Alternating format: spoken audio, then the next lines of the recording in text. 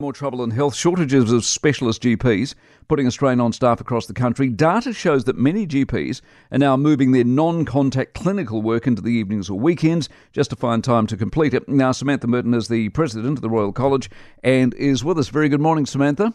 Yeah, good morning, Mike. Can I just excuse my ignorance? What's a specialist GP as opposed to a GP?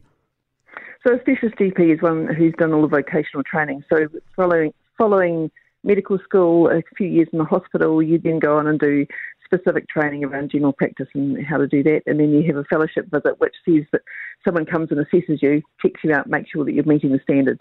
Okay, cool. So we did some stuff on the nurses last week, and the nurses, there are lots of them in the country, for example. They come from overseas and they can't get a job because of various... Is there something similar going on with GPs?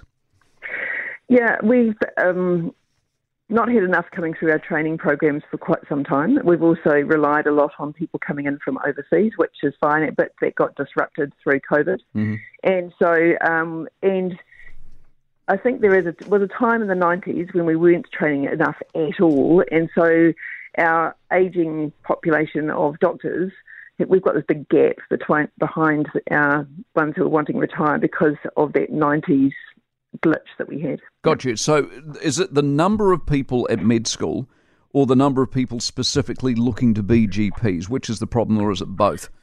It's both. Right. Yeah. So if you simply get more people in med school, and there's a third one coming, if you double the number of people, therefore you'll get some more GPs no matter what happens. Yep. Well, we aren't told what vocation we need to go into, but we need to make the vocations attractive.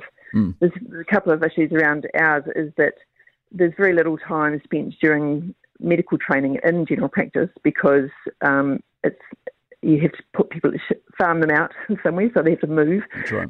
And also that we have to have time for training. And as you can see from our survey, there is a little bit of money towards training, but most of our income comes from the time that we're actually sitting in front of the patient. So that invoicing that goes to the patient then registers what we've done as work, but actually what we've done as work is not just that time in front of the patient. Exactly. With the numbers, could you in some way tilt the attractiveness of GPing in med school and therefore partially solve your problem that way or not? I think we could. We do need to just recognise what the actual work is, because I think it's like your job. We hear you on the radio, but is that all the time that you're actually working? No. No, and Samantha, it's not.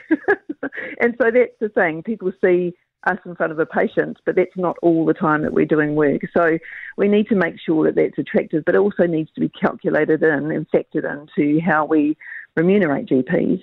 But then also we need more numbers so that we can say what a good working week looks like. If I was working 40 hours, I'd only have 22 and a half hours in front of a patient, and then there'll be another 17 and a half that would have to be funded somehow to do all the other stuff, which is like writing referrals to the hospital, liaising with your colleagues, all those other things, which actually the information I have from a patient is the important stuff that is utilised for that. So it makes it very difficult to devolve all of that job to somebody else. Do you reckon, I don't know how many times I've interviewed people like you or, groups like you, do you reckon any of this is ever going to get solved, or we're just going to sit here talking about it till we die?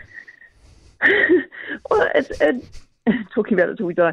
I think the tragedy is that actually primary care is the bedrock of any healthcare system. And when it's struggling, and we have all this evidence, and we've got evidence, I'd say up the wazoo of, like for every dollar spent in primary care, saves $13. Our hospitals cost us an enormous amount of money. We should be able to do them out of a job. We still need to have hospitals, but we shouldn't have them doing all the work that could be done in primary care. So investing in primary care and making it rock solid is the most critical thing we could do. And we just need people who are brave enough to say, yeah, that's what we're going to do. Good on you, Samantha. Nice to talk to you again. Samantha Murton, who's the Royal New Zealand College of General Practitioners. I thought it was very charitable of her to say that what you do is work. Exactly. For more from the Mike Hosking Breakfast, listen live to News Talk ZB from 6 a.m. weekdays or follow the podcast on iHeartRadio.